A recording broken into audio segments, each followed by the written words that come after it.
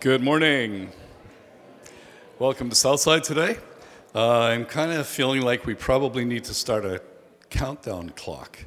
How many Sundays do we have left in this building until it is April 1st and our first time over in the new facilities on Main Street? So all kinds of things are going on over there. It's exciting. The demolition's all finished. The studs are up. Drywall is in. The elevator's ordered. The shaft is all ready to go. So it's just kind of fun to wander in there once or twice a week or every day and see what they're doing and how we're getting along. So leaving this place, and Aaron's going to talk to us a bit more today about that wall and that wall. Some of you probably love like a mystery. So here's a mystery. Way back, I don't know how long ago, the youth group at Southside Community Church hid a time capsule. All right? Dave Strutt is unable to sleep. He is distracted about this. He is determined to find that time capsule. So if you see him and Gord Burns, now they've all gone looking for the sun, I think now, but if you see them going around with one of Gord's sticks, tapping on the ceiling, tapping on the walls, is because they're looking for this time capsule. And the latest news we had was that it's in the youth auditorium.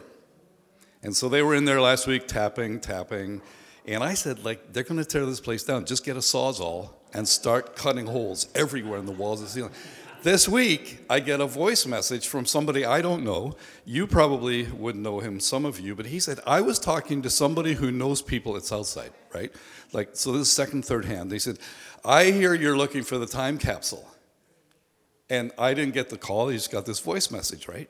He said, it's in the auditorium. He said, it's up near the stage.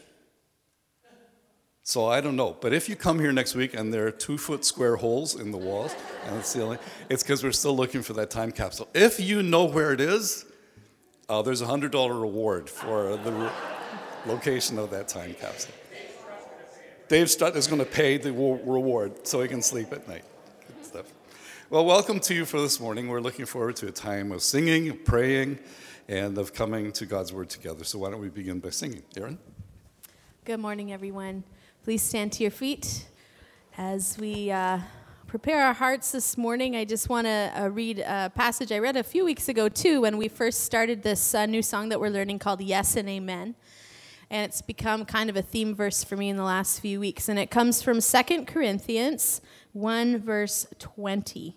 And it says this, for no matter how many promises God has made, they are yes in Christ. And so through him, the Amen is spoken by us to the glory of God. Now it is God who makes both us and you stand firm in Christ. He anointed us, set his seal of ownership on us, and put his Spirit in our hearts as a deposit, guaranteeing what is to come. So with that in mind, let's just go to prayer together. Lord Jesus, it is our desire to lift up our voices to your glory. And we thank you that all of the promises that you gave have been fulfilled in Christ. And because of that, we can collectively say amen. Because we know that what you want to have happen will happen. And in Christ has happened. So we thank you, Lord, so much for your presence among us as a people of believers. And this morning, as we raise our voices and raise our hands to you in worship, Lord, may your Spirit be in and through us. And may the words of our mouths this morning be pleasing to your ears. And as we sing these words of these songs, Lord, may it mean something special to us. And may you use the words of these songs to reveal just that little bit more of yourself to us this morning. In Jesus' name we pray. Amen.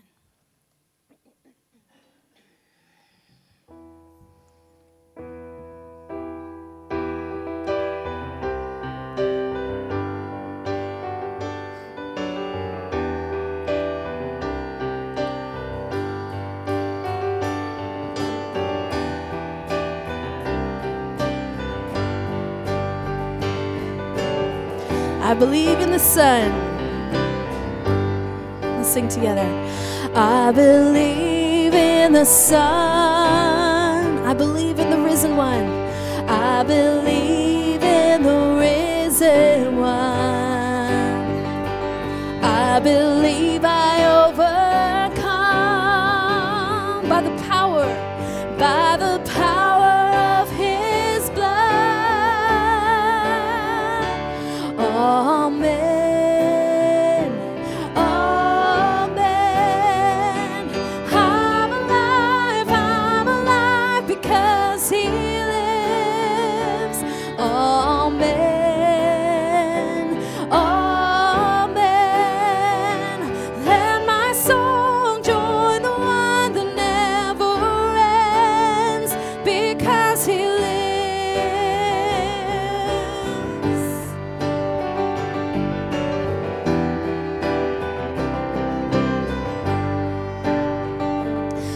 was dead in the grave.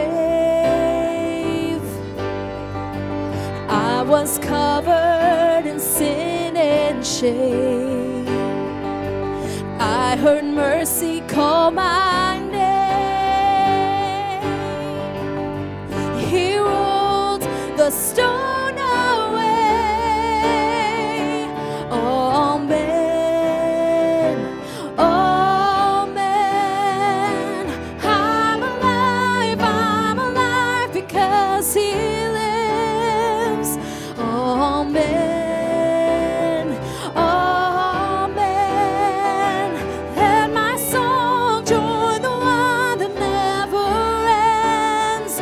Because he lives, I can face tomorrow. Because he lives, every fear is gone. I know he holds my life, my future in his hand.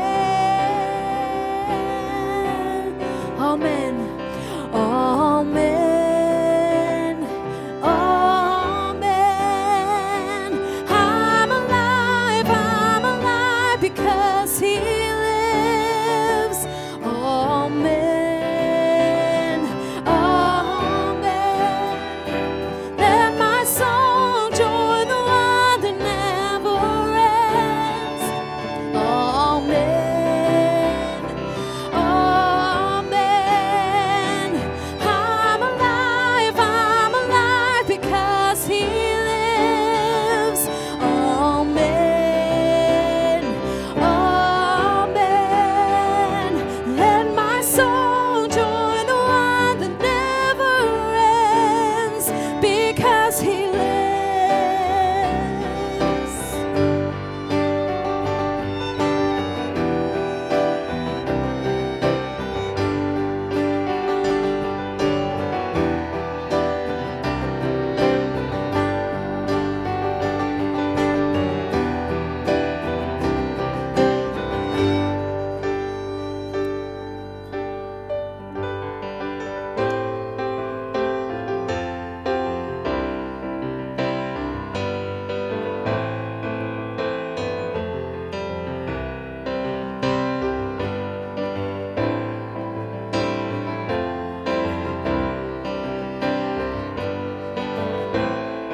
Father of kindness, Father of kindness, you have poured out grace. You brought me out of darkness, you have filled me with peace. Giver of mercy, you're my help in time of need. Lord, I can't help but sing. Faithful you are. Faithful you are. Faithful forever you will be. Faithful you are. And all your promises are yes and amen. All your promises. All your promises are yes and amen.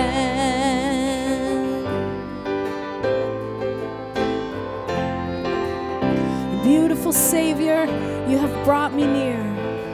Let's sing that. Beautiful Savior, you have brought me near.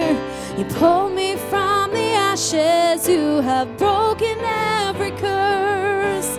Blessed Redeemer, you have set this captive free. Lord, I can't help but sing. Faithful you are.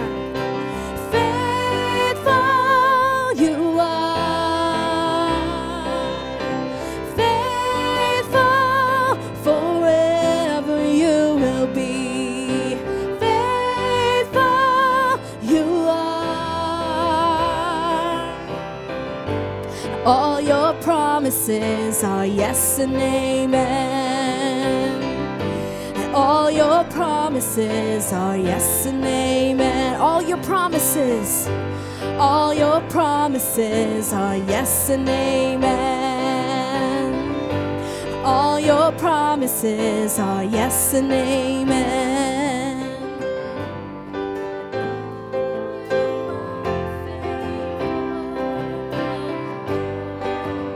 I will rest in your promises. I will rest in your promises. My confidence is your faithfulness. I will rest in your promises. My confidence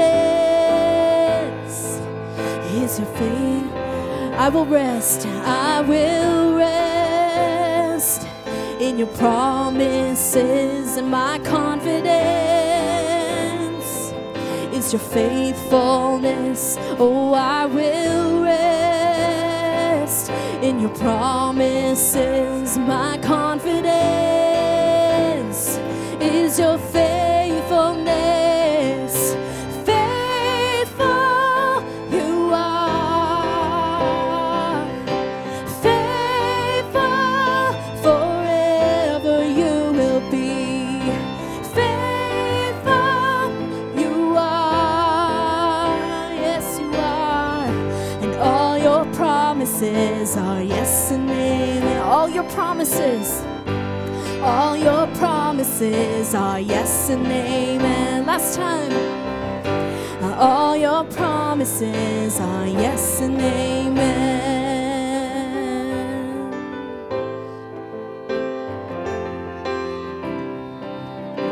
Let's testify this morning to God's faithfulness. If you've experienced that faithful love, His faithfulness to you, I just want you to put one hand in the air as we sing this together. Let's speak of His faithfulness. Faithful you are, faithful forever you will be. Faithful you are, and all your promises are yes and amen. One more time. Faithful you are. Faithful you are, faithful forever you will be. Faithful you are. All your promises are yes and amen. All your promises are yes and amen. Last time. All your promises are yes and amen. Thank you. You may be seated.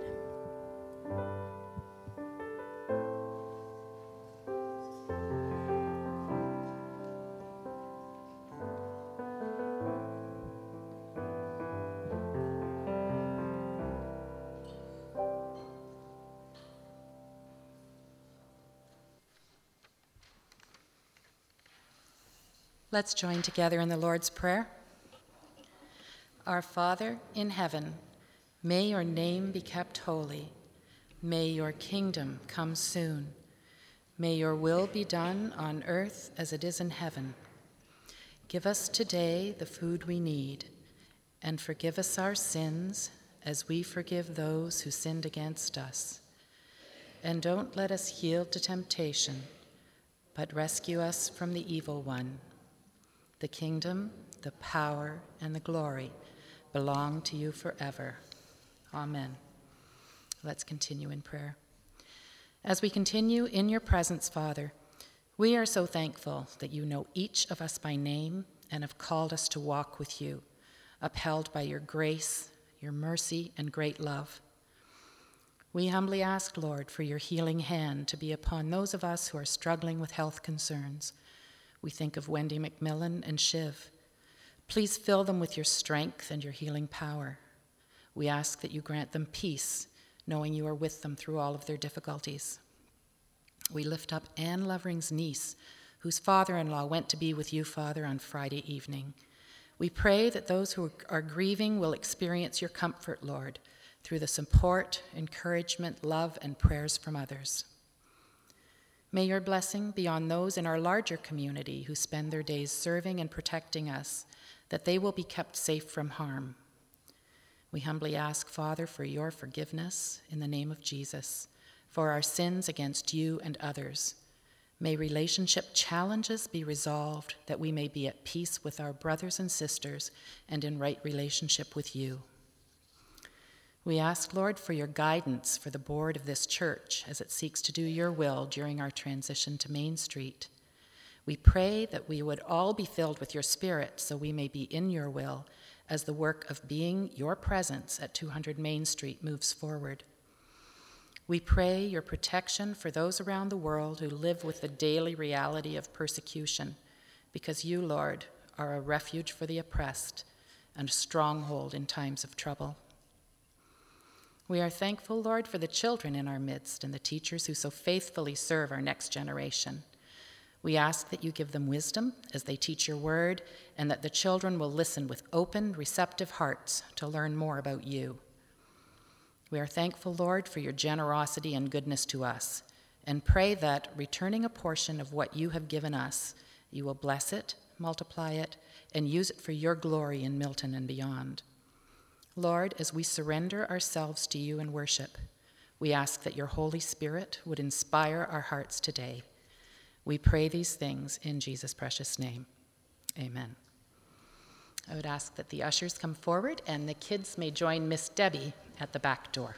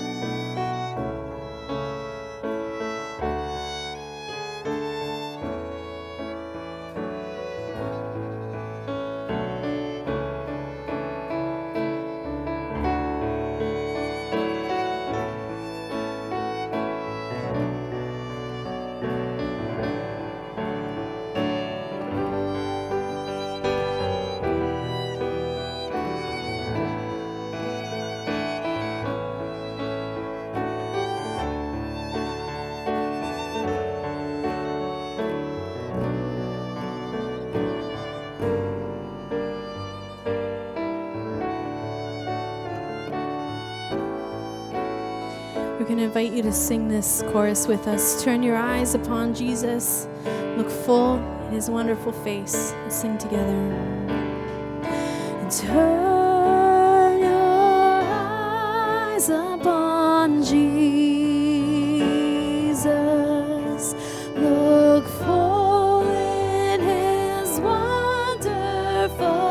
face.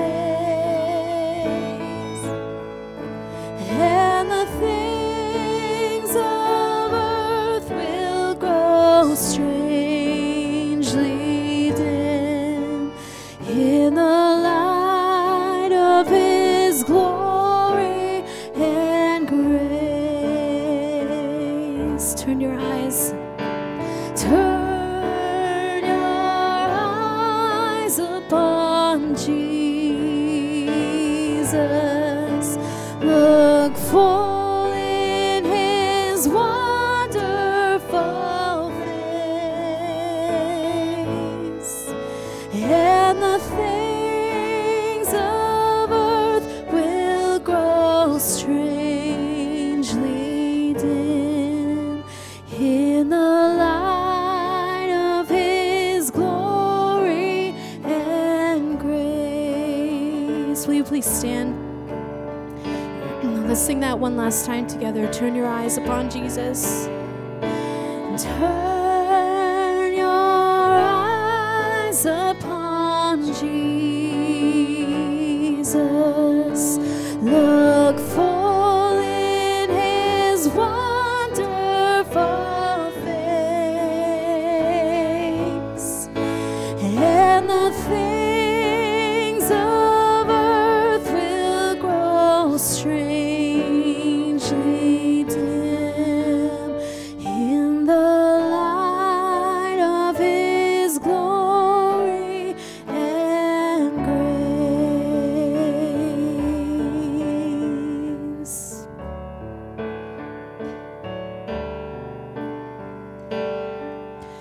You were the Word at the beginning,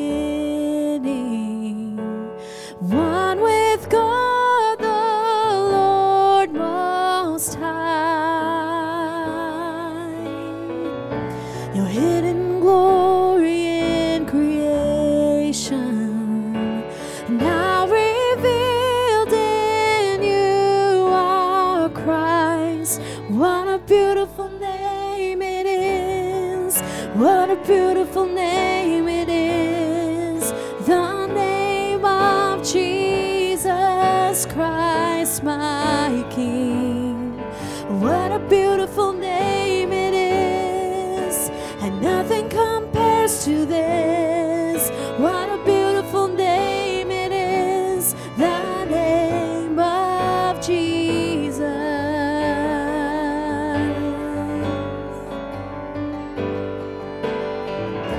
You didn't want heaven without us, so Jesus, you brought heaven down.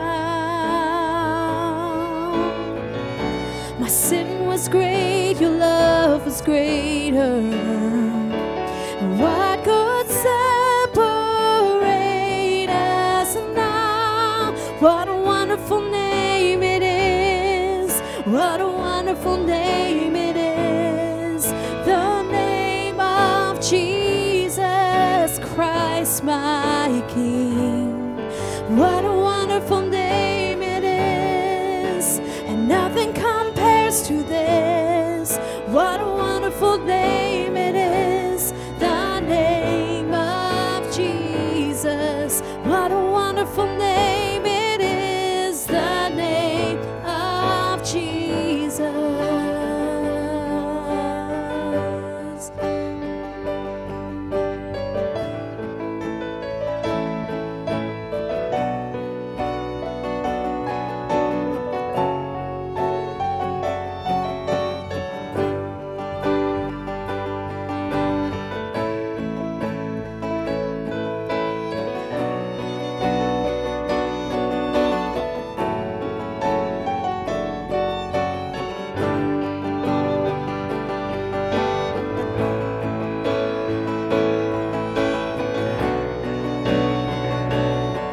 Death could not hold you, and death could not hold you. The veil tore before you, silence the boast of sin and grave. The heavens are roaring, the praise of your glory, for you are raised to life again, and you have no rival, and you have no equal, now and forever, God, you reign. Yours is a kingdom, yours is a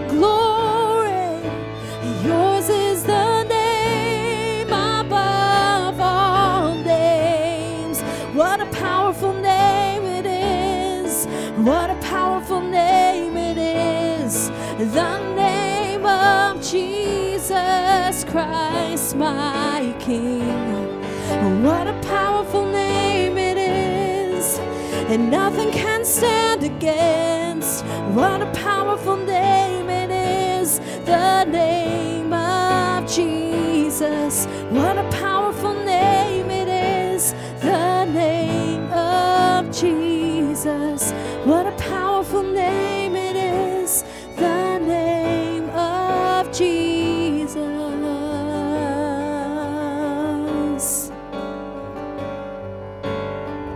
Let's sing that first chorus together. What a beautiful name it is. What a beautiful name it is. What a beautiful name it is.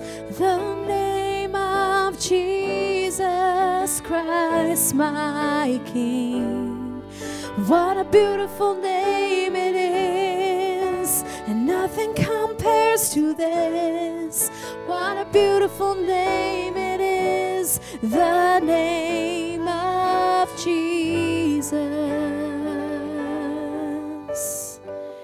Thank you so much. You may be seated.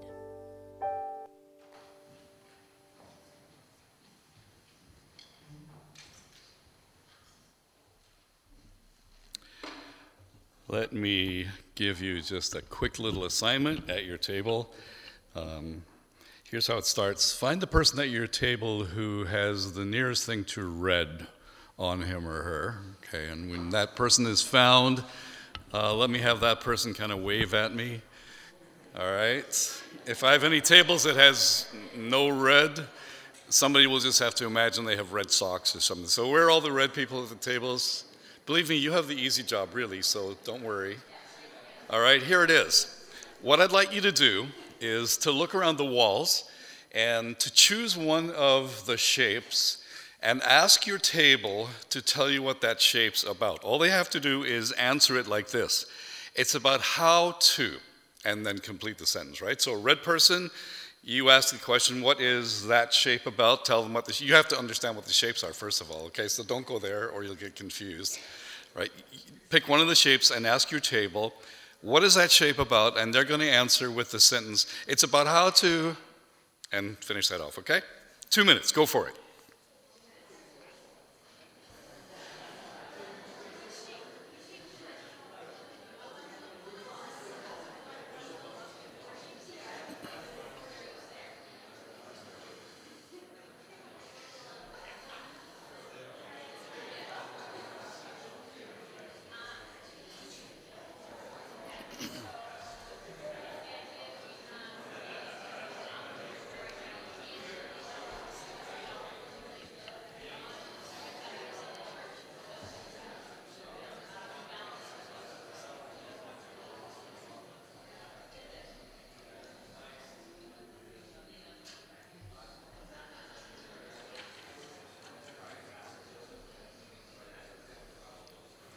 Sounds like you've got it all figured out. Who chose the octagon, by the way? Anybody choose the octagon? Who chose the circle? Okay, if I go through all of these and I get no hands up, then I'm going to worry. Who chose the triangle? All right, good. Who chose the square? Good stuff. All right, so I know you were looking up at the wall. I know you were asking the question, what is that about? What are the life shapes about? So for me, remember the book, Everything I Needed to Know I Learned in Kindergarten? Or the whole assortment of books that start with that, Everything I Needed to, blah, blah, blah. For me, honestly, everything I know about following Jesus, I can put on a napkin as a geometric shape. So these shapes around the wall represent everything I know about Jesus, everything I know about following Jesus. And over the many decades of trying to be a good pastor, when I come to talking with people about their lives, about their relationships, about their Christianity, about their problems, I very often revert to these shapes, because embedded in these shapes are biblical ideas, are spiritual practices that help us talk about how it is you follow Jesus when, and put anything after the when. So they are napkin talks. You can put these shapes on a napkin. You can draw all kinds of arrows and words around them, but they give us ways to talk about how to follow Jesus. They're kind of like icons on your computer screen, that when you tap the icon, in behind that icon are all kinds of biblical ideas and thoughts that are just helpful. They're a way to talk about following Jesus and about following Jesus together.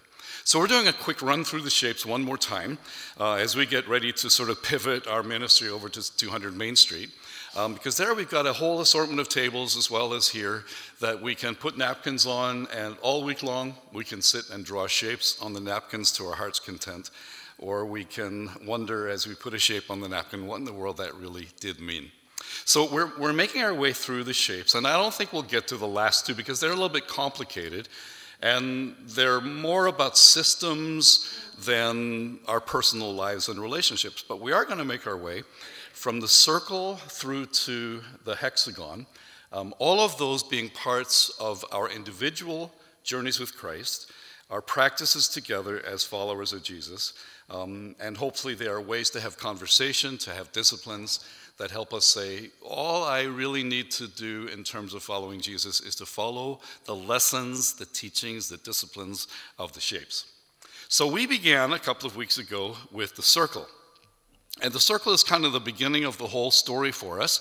And you'll remember that the circle is how that life is not just a set of events on a chronology, but life is actually about the moments, the events, the seasons in our lives where everything changes. And we saw that Jesus started his ministry by exactly stating that. He said, I'm here now, everything's changed. Nothing is going to be the same. So we heard him say that to fishermen. He said, the kingdom of God is nearby. I'm here. Quit fishing. I'm going to give you a whole new set of values, a whole new set of commitments in your life. And for you guys, you're going to actually stop fishing. He's not going to tell all the fishermen in the world to stop fishing, but he told them to stop fishing because he was here and everything was going to change. So that is talking about the kairos moments, the kairos seasons of our lives. Chronos is the Greek word for just time passing by. Kairos is for those special times. Jesus said the kairos is here. I'm here. Everything's different. So he's going to teach them to do what he calls repenting and then believing. And this practice for us is understanding that the kingdom of God is rushing in. The kingdom of God is so near us, we could almost reach out and touch it. So we have to think differently than we used to think. And we have to behave differently than we used to behave. And Jesus was just a marvel at this, where he gave these sermons, this massive Sermon on the Mount, where he had all these people all gathered on the hillside, and he said, you've heard it said. And then everybody's listening really carefully. He says, but you have to repent of that. I'm going to tell you, not necessarily that that was all wrong, but it wasn't enough. You've heard it said, don't commit murder. And everybody's saying, yeah, that's right, we're good, we don't murder, most of us. And then Jesus said, but I got to tell you, if you hate somebody, you're just as good as a murderer. So unlearn the idea that as long as you don't actually physically murder somebody, you're good. Jesus said, if you want to be truly good, you have to love people. You have to not hate people. You have to not call your brother an idiot. That's what you need to learn now. Repent and believe. Now, I'm going to talk today about the triangle, and I'm going to propose to you that the triangle is going to help us practice both the circle and the semicircle.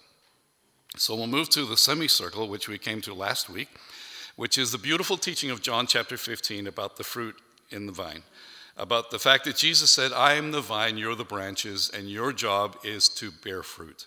The Father wants you to be bearing fruit.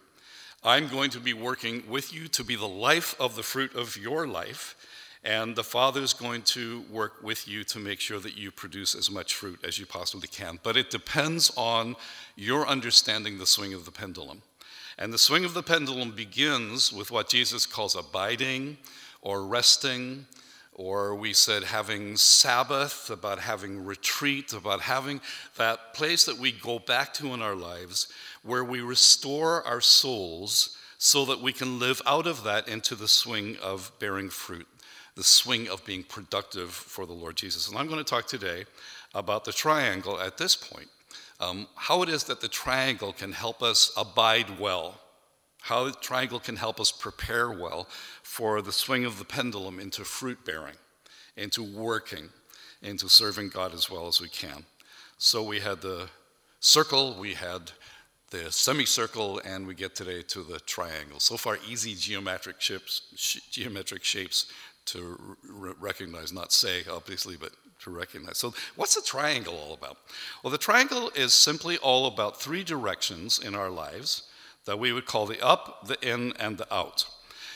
We call it deepening relationships, and so implied there is that on the up of our lives, we will be developing our relationships and deepening them. On the in of our lives, we will be developing and strengthening relationships, and also on the out of our lives. What is the up of my life? What is the in of my life? And what is the out of my life? And this is a great tool, a great shape to just take stock. There may be times, and as we understand this a little bit better, there may be times where we say, boy, the angle that I'm working on most diligently right now is the up. I feel like in my life, I'm balanced all right on the in and the out, but I think the up really needs to be strengthened. And it's kind of like what I talked to you about at the beginning of all of this, the truing of a bicycle wheel. It's as though there are three things that need constant attention. The up of my life, the in of my life, and the out of my life. And I kind of need to bring my tools to each of those points and say, is this doing all right? Or does it need to be tightened? Does it need to be loosened? Does it need to be oiled? What needs to happen in the up, the in, and the out of my life for me to feel balanced? I ought to be growing in the up, the in, and the out of my life. I ought to be able to say, boy, in 2018, I want the up of my life to grow like this. So a year from now, I hope the up will be different in these ways in my life. Or the out of my life, I want by the time 2018 ends up and I move into 2019, I want there to be better evidence of fruit of God working in my life on the out angle. So the triangle is the constant assessment tool of how we're doing in terms of deepening the relationships, deepening the impact of our lives. So what are those things all about? Well, when we come to the life of Jesus, we find that he perfectly exemplified living a balanced life on the up, the in, and the out. So the up is about my relationship with God. The in is about my relationship with my friends, with my family, with my community, with my established relationships. The out is about my relationship with the world around me, with the people that I don't know yet, or the people who are not right close to me, but for whom I have a concern or a task or a responsibility.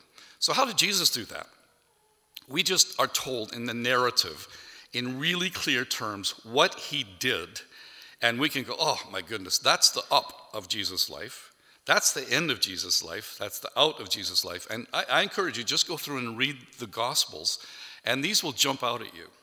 Because many, many times we come across something like this in Luke 6. It was at this time that he went off to the mountain to pray, and he spent the whole night in prayer to God. That very idea, that very habit, that very practice recurs so many times in the gospel records.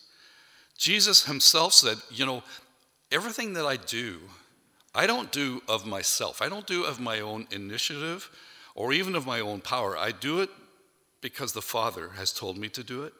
I do it in the strength of the Father. It's his work that I do, and he is doing his work in me. So my up and your up, our up, is our relationship on the vertical plane with God our Father, where we are deepening our relationships with him and with Jesus and with the Holy Spirit.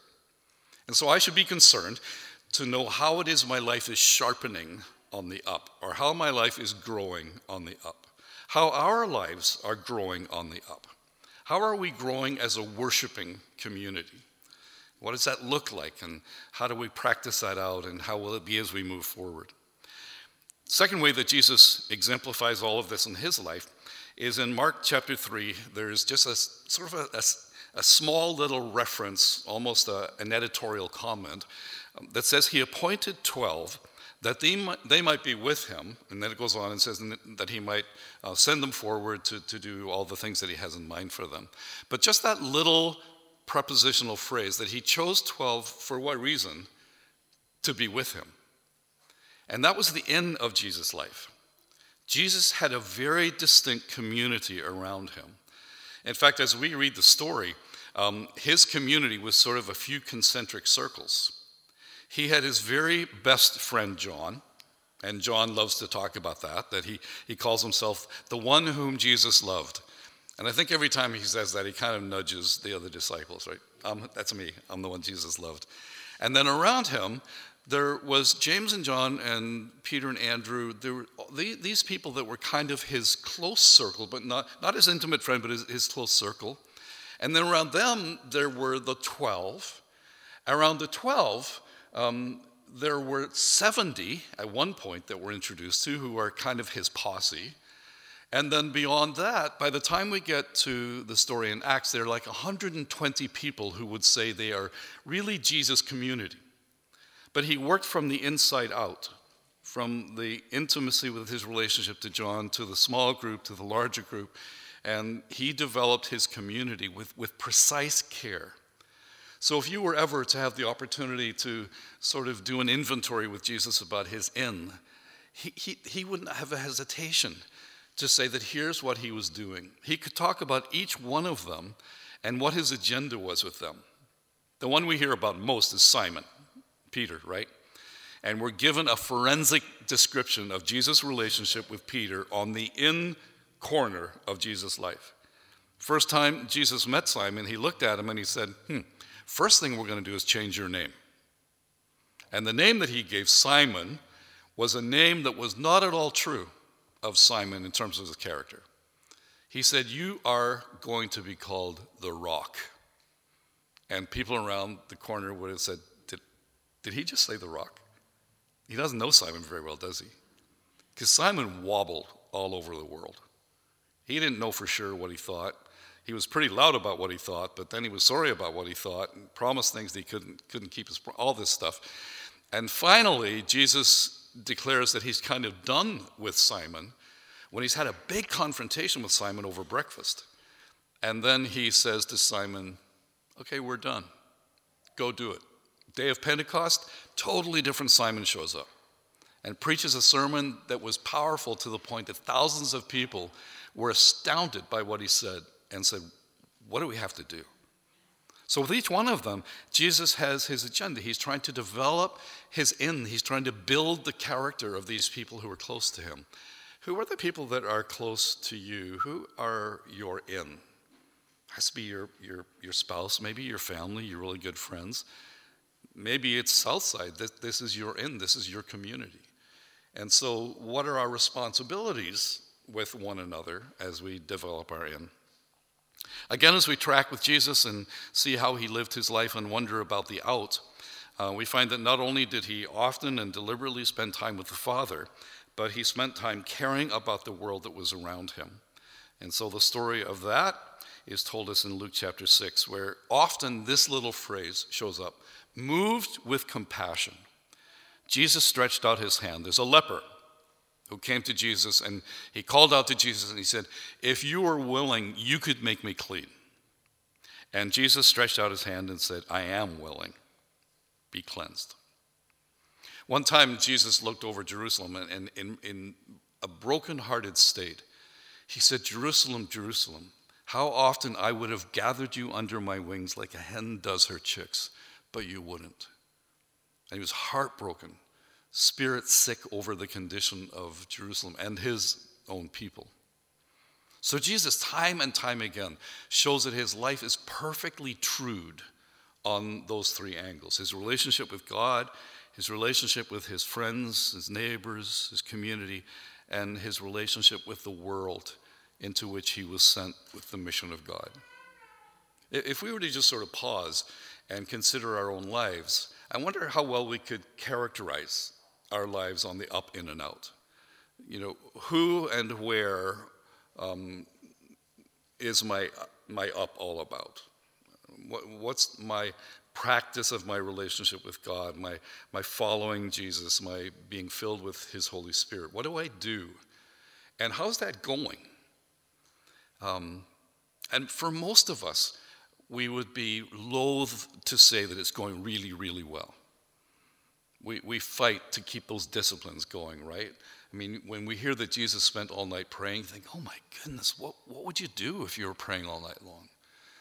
But what are the ways that we grow up with God? What's your practice? I mean, are you an early riser to have time in the Word before the day starts? Or have you been condemned your whole Christian life long by people who told you had to be up at 5 in the morning to read your Bible when you're a night person? And you say, would it be okay if I read it at 1 o'clock in the morning before I go to bed? And the morning person looks at you and scorns you and says, well, you're not a very disciplined person, are you? Because it's better to be a morning person, apparently. Somebody made that rule sometime. It's more spiritual to be a morning person. But if the morning gets you going and you can lay out your day before God, fantastic. But there's also something about going to bed at night ready for the next day. And that's actually more of a Jewish idea because Shabbat, Sabbath, starts at sundown, not at sunup. So if anybody is judging you because you're not a morning devotions person, just say, yeah, I follow the Jewish tradition. That'll put them in their place real quick, right? It doesn't matter when it is. It's the question of the semicircle and the rhythm. How do you live out of the strength of your relationship with God? Maybe it's reading good books that charges your soul. And you say, that's what I do. And I find that refreshes my relationship with God. Maybe it's walking. Maybe you just need to get out from inside 4 walls and start to walk and just talk or just be quiet and listen to God through nature, meditate on his word, whatever it is. But we all have to start somewhere and say, I'm paying attention to the up in my life. Here's what I do.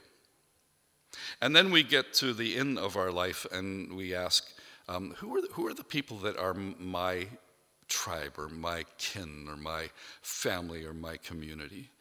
And how am I doing with that?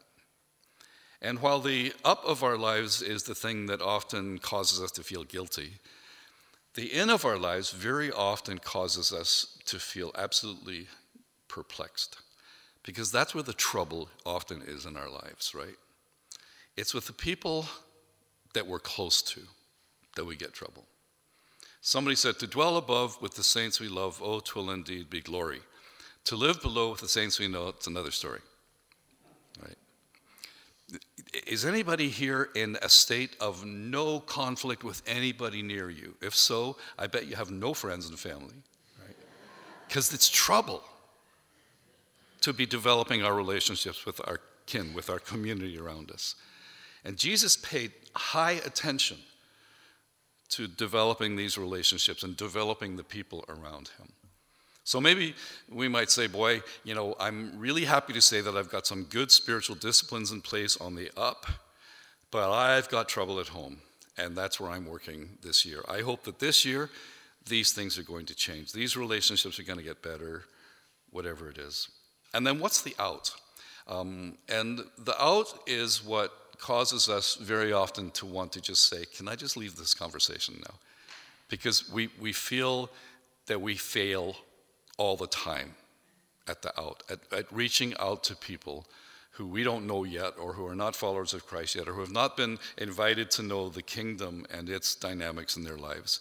And we just say, gee, I know I'm supposed to be doing that. And I just don't quite know how to do it. Let me tell you that wherever you are, whoever the people are who are just removed from you a step or two, that's where that is to happen. It's the person of peace that we're going to see later on when we get to the complicated shapes. But it's where you look around and you say, boy, that girl, not if you're a guy, right? But that girl in the office, she smiles every time she walks past my desk, right? And you think, well, what's she smiling at me about? And so you say hi when she comes by next time, and then you say, you want a cup of coffee the next time she goes by? It's relationships that are in the ready around us.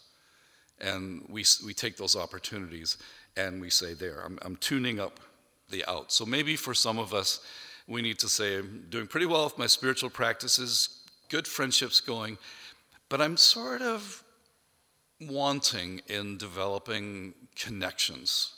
Maybe there's some organization I need to be part of where I can contribute my abilities or my good, whatever it is.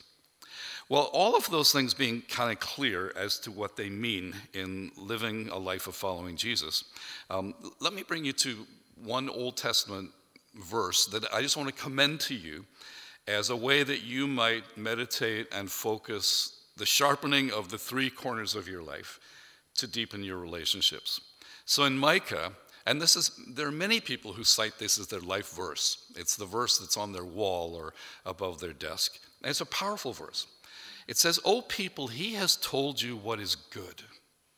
And what does the Lord require of you but to do justice, to love kindness, and to walk humbly with your God?"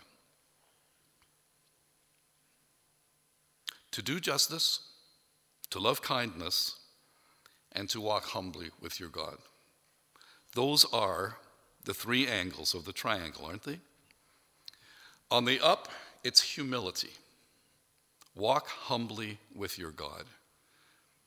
And this week I was just meditating on what that means. Not just walk with your God, but walk humbly with your God. Isn't there just something gentle and beautiful about that? That God invites us to walk with him.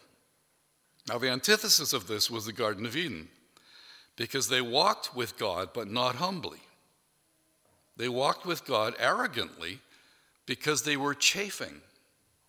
And when they got what God wanted them to be and do, they simply said no.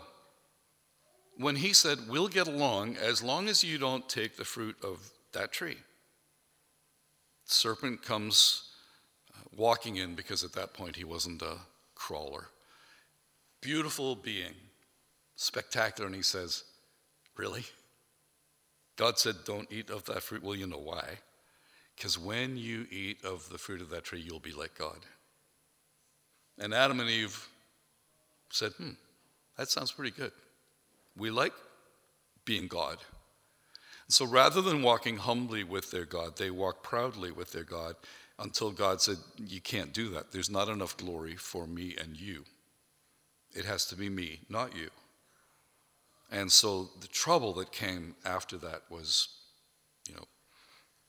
what has carried on all the way down through history to us. See, we don't want somebody to be in charge of our lives. We might say we do, but we don't, because inside of us all, there is something that wants to be the most important and in charge and the most beautiful and all of those things. And Micah says, but what God wants is for you to walk humbly with him. Just forget about yourself, forget about your struggles, forget about your ambitions, forget about what she said or he said, and just pipe down, just walk humbly with God. Let him be in charge. Let him get the glory, and you'll see how much better that goes.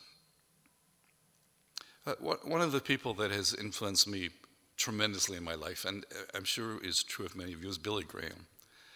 I've worked in 2 missions for Billy Graham. I've met him, touched him. You can shake my hand after, because I've shaken Billy Graham's hand. And one day, Cliff Barrows, who was his long time music director, he was asked by the media, "Why do you think Billy Graham has enjoyed such great success?" And he said, "It's quite simple. In Mr. Graham, God found somebody he could trust." And that is just a beautiful compliment to pay to somebody. He didn't find somebody who was going to get glory by these incredible crusades all around the world. He didn't use him because he had the ear of the presidents. It was just that God could trust him because he was humble. And the thing that marked Billy Graham, and still does, is that humility. The first message I ever heard him preach live in Vancouver, and I was sitting in the front row with all the counselors. It was my job to get everybody counseled when they came down, and we were ready for this. And when he got to the end of the sermon, I looked around, and I said to myself, "That's it? That wasn't a very good sermon. Didn't flow very well. He seemed nervous, and I'm just going, this isn't what I was expecting at all. And you know what happened a second later? Thousands of people started coming to the front. Because God wasn't impressed by Billy Graham's rhetoric. He used him because of his humility. And he simply brought the gospel message and said what he said every time: if you're up there in the balcony, the buses will wait. And then he just went off backstage and he was done. That humility marks those people who are greatly used and greatly known by God.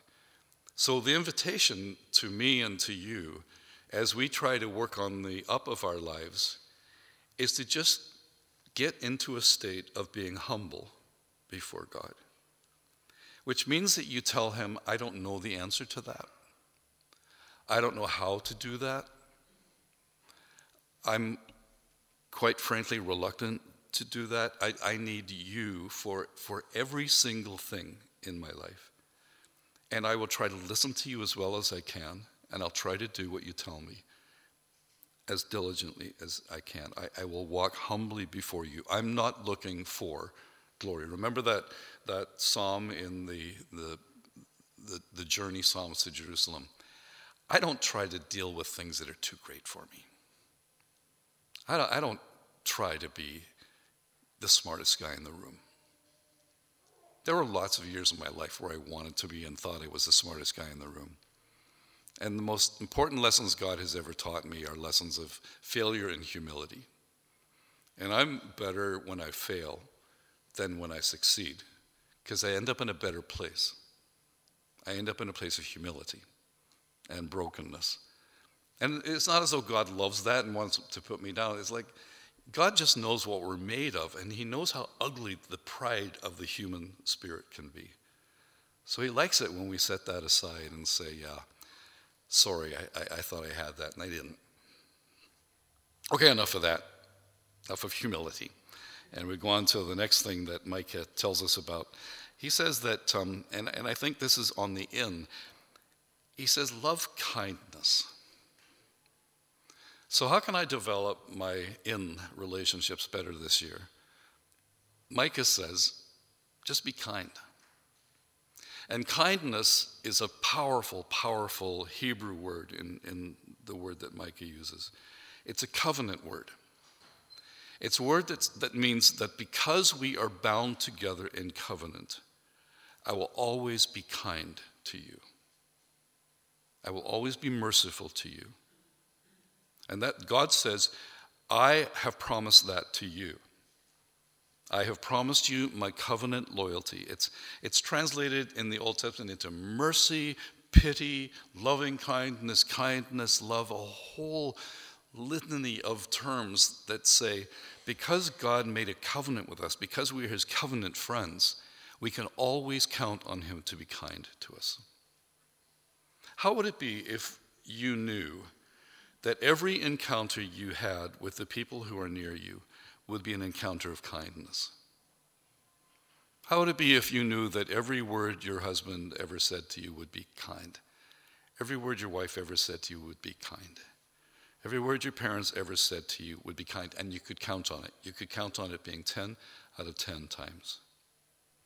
What a freeing place that would be.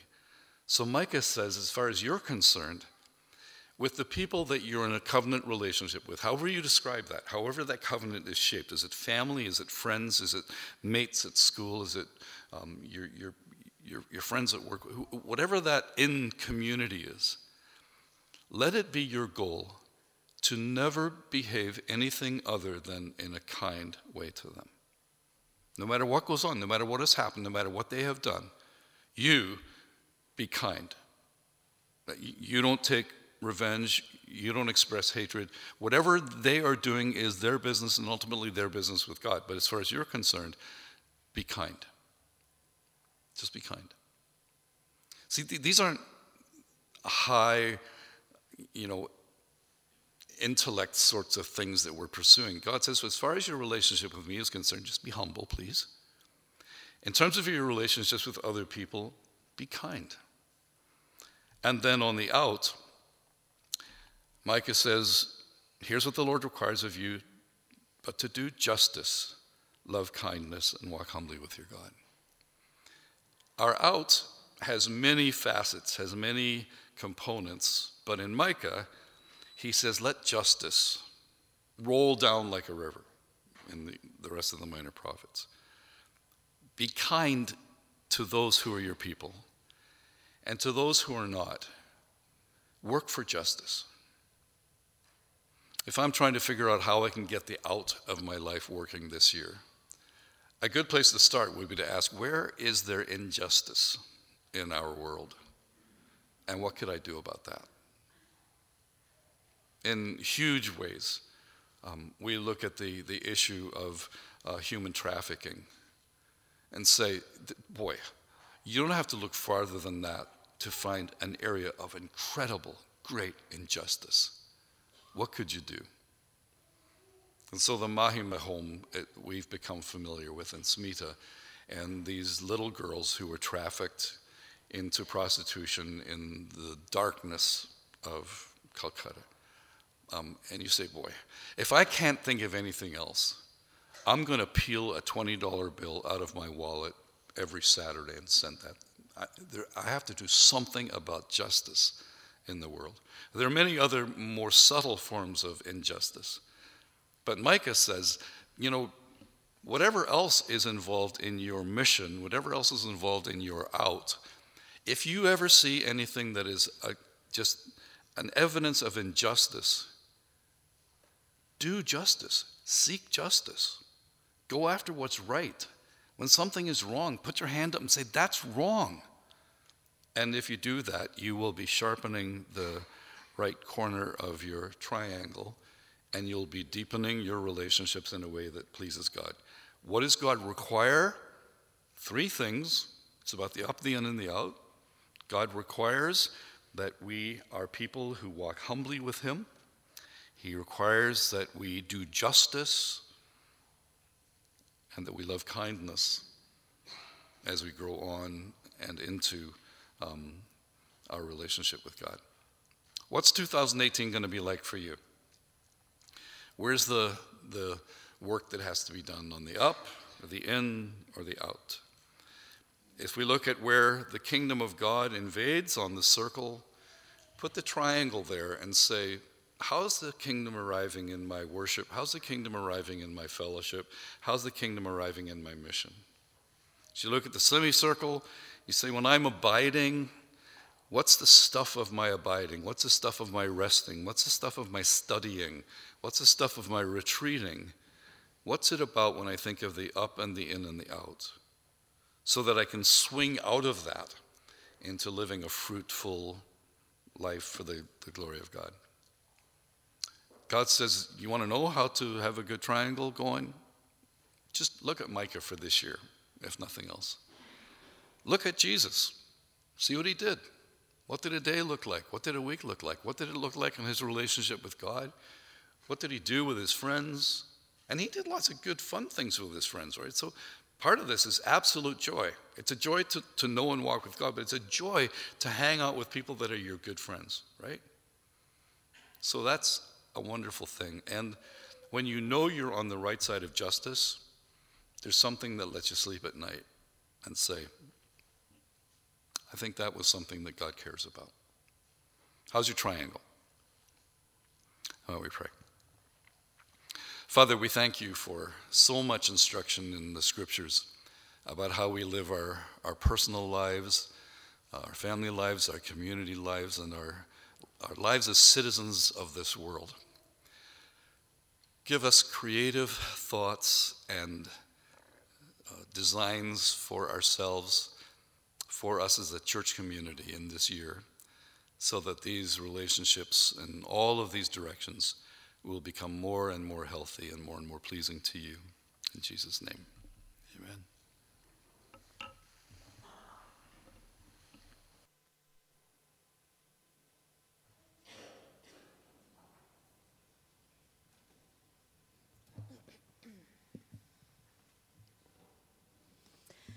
So this morning I just want to draw your attention back to our 10,000 Reasons wall over here.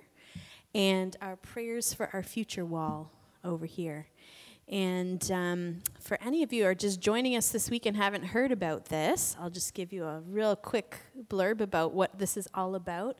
So we've taken the lyric from one of our favorite songs here, 10,000 Reasons, for my heart to find. And that comes from Psalm 103 that says, "Bless the Lord, O my soul, all that is within me. Bless his holy name." And we want to take this opportunity as we're kind of a church in transition, getting ready to move this building and kind of open a new chapter down on Main Street very soon. We just want to position our hearts and minds just to, and to commemorate the beautiful history that God has given us within this congregation thus far. So what we're doing is we're taking these little cards that you'll see on the tables, and we're writing as many memories and as many testimonies of God's faithfulness to us as we can. So if you've already written a few, I know you have more in there somewhere. And even for me, as the weeks have gone by, more and more comes to me at home. So I have a little paper, I've been jotting them down. So I hope you'll do the same, and as many as you can, because really it is truly important to share with one another what God has done. And sometimes we kind of keep those things in secret, or we don't think to share them. But when we do, it's just so important to know what God is doing in the midst of us, isn't it? And I think it's been a blessing speaking with people and reading the testimonies of God's faithfulness already. So please continue to do that. You are welcome at any time to keep pinning things up there whenever you're in the church building and before and after services. But this morning I want to draw your attention more to prayers for our future. A couple have contributed, but we're going to sing a song here to end off the service called "Consuming Fire," and it's a really, to me, it's a prayer song. It's something that we're asking God, oh God, breath of God, come breathe within. And there must be more than just this. We know that the Spirit of God is waiting to fill us anew as we pray, right?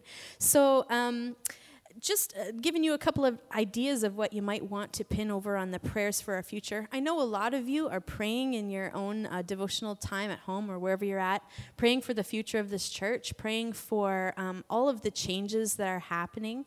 And if you have anything that you would like to share, please write them down and please post them on the wall so that we can all be bringing those things to mind when we're praying. So what is it that you're praying for this church on Main Street? And what should we be praying for together? Or in light of what we heard this morning, the up, the in, and the out, maybe we could think of it in these terms. What do I personally need to do to prepare myself for our move in the future? What do I have to give? Maybe these are the kinds of questions we can be asking God in prayer. Thinking of the out, even things like, Lord, if we don't already have a dream in mind for our future as a community, maybe that's a thing we need to ask God. Lord, give us dreams, give us visions, give us a word from you as to what maybe a new ministry looks like, or reaching out to new folks, or maybe even praying for those new folks that may join us in the coming years. And of course, praying towards God in our relationship with him. Lord, we want more of you. What specifically do you want more of? What are you looking for that God can give us in our very near future? So all of these things, as things come to mind, please write them down. Even as we're singing our song, write them down. Please feel free to stand up, go on over. Rob's put some tacks over here on the little white table for us. So please feel free to continue to contribute. Another idea I had was even just praying the Lord's Prayer. Is there a part of the Lord's Prayer that we can be praying for our future as a church? One line or two lines of the Lord's Prayer that you want to write down. And finally, let's fill up the wall with Scripture. Scripture that we can pray for our future. And promises that God has already fulfilled in Christ, right? But that we need to ask for. So let's, now as we pray this song together as we sing, let's just be asking God and just ask his Spirit to speak to our hearts. And let's pray together, and let's post those things that we're praying for our future. Okay.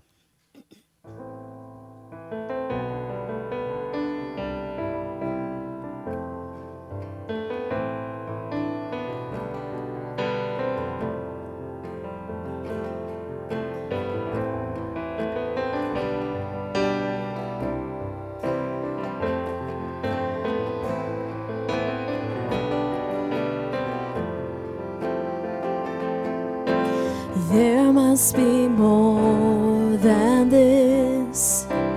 O breath of God, come breathe within. There must be more than this.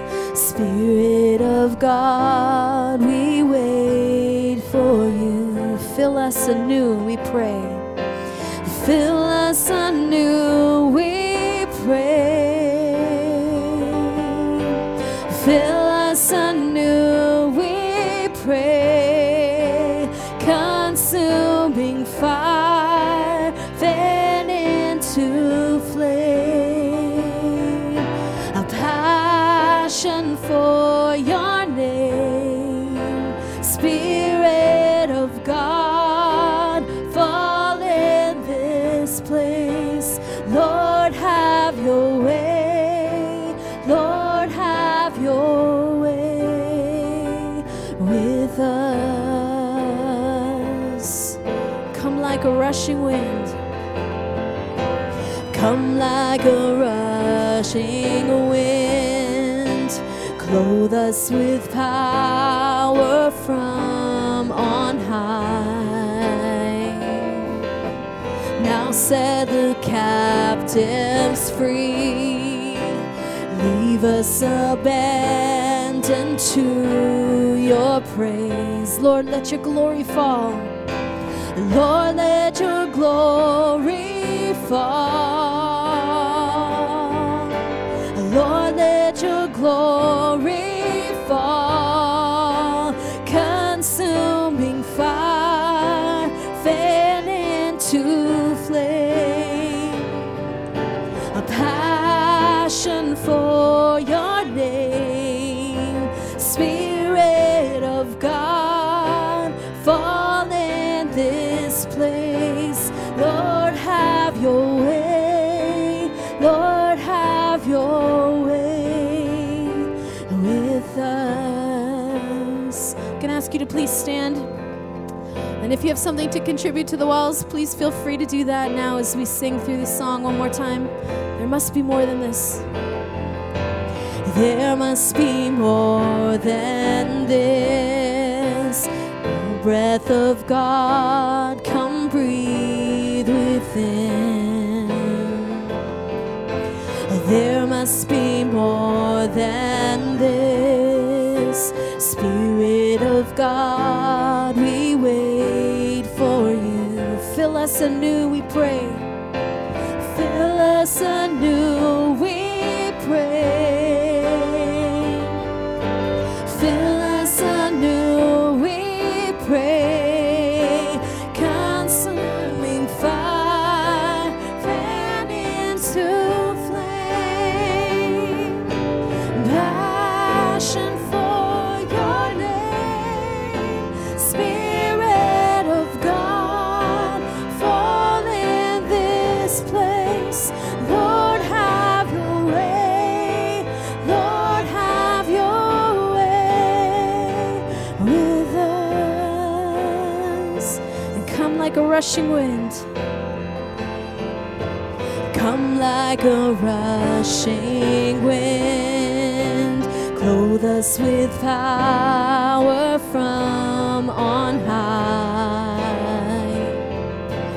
Now set the captives free. Leave us abandoned to your praise. Lord, let your glory fall. Lord, let your glory fall. Lord, let your glory fall. Consuming fire, fan into flame. A passion for your name. Spirit of God, fall in this place. Lord, have your way. Lord, have your way with us. Let's sing together. Stir it up in our hearts, Lord. Stir it up in our hearts, Lord, a passion for your name. Stir it up in our hearts, Lord. Stir it up in our hearts, Lord. Stir it up in our hearts, passion for your name. Stir it up in our hearts, Lord. Stir it up in our hearts, Lord. Stir it up in our hearts, a passion for your name. Stir it up. Stir it up in our hearts, Lord. Stir it up in our hearts, Lord. Stir it up in our hearts, a passion for your name. Stir it up in our hearts, Lord. Stir it up in our hearts, Lord. Stir it up in our hearts, a passion for your name.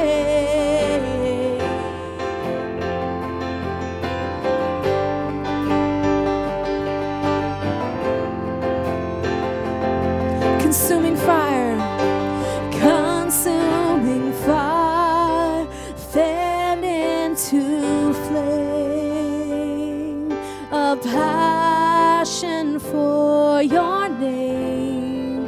Spirit of God, fall in this place.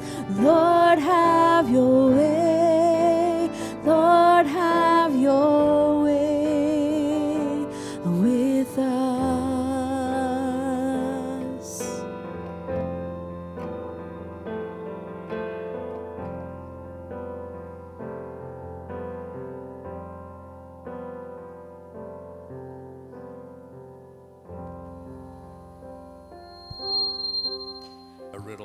A riddle to end church with today. What's the difference between Netflix and the kingdom of God? So a lot of us have become serial series watchers, right? And the worst thing is when you go for more episodes, and there aren't any. There are always more episodes in the kingdom of God. There are always more seasons. That triangle has no limit. A relationship with God never ends with, now we've done it. With one another, it gets deeper and deeper and deeper, more and more and more episodes. We get one thing done on the out, there are more and more and more and more. So it's like the language of the Bible is the Old Testament, the prophecy about going into a river and it's up to your ankles, up to your knees, up to your waist, waters deep enough to swim in. And Jesus said, I came to give you abundant life, not just ordinary life or a bit of life. And he said, the things that I've done, you're going to do, and greater things than those. The Bible is expansive. It is abundant.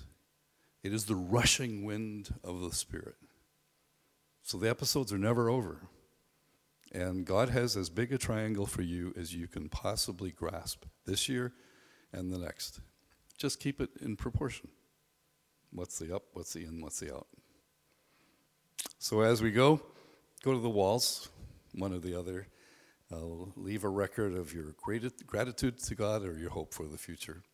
And let's move into the week. God bless.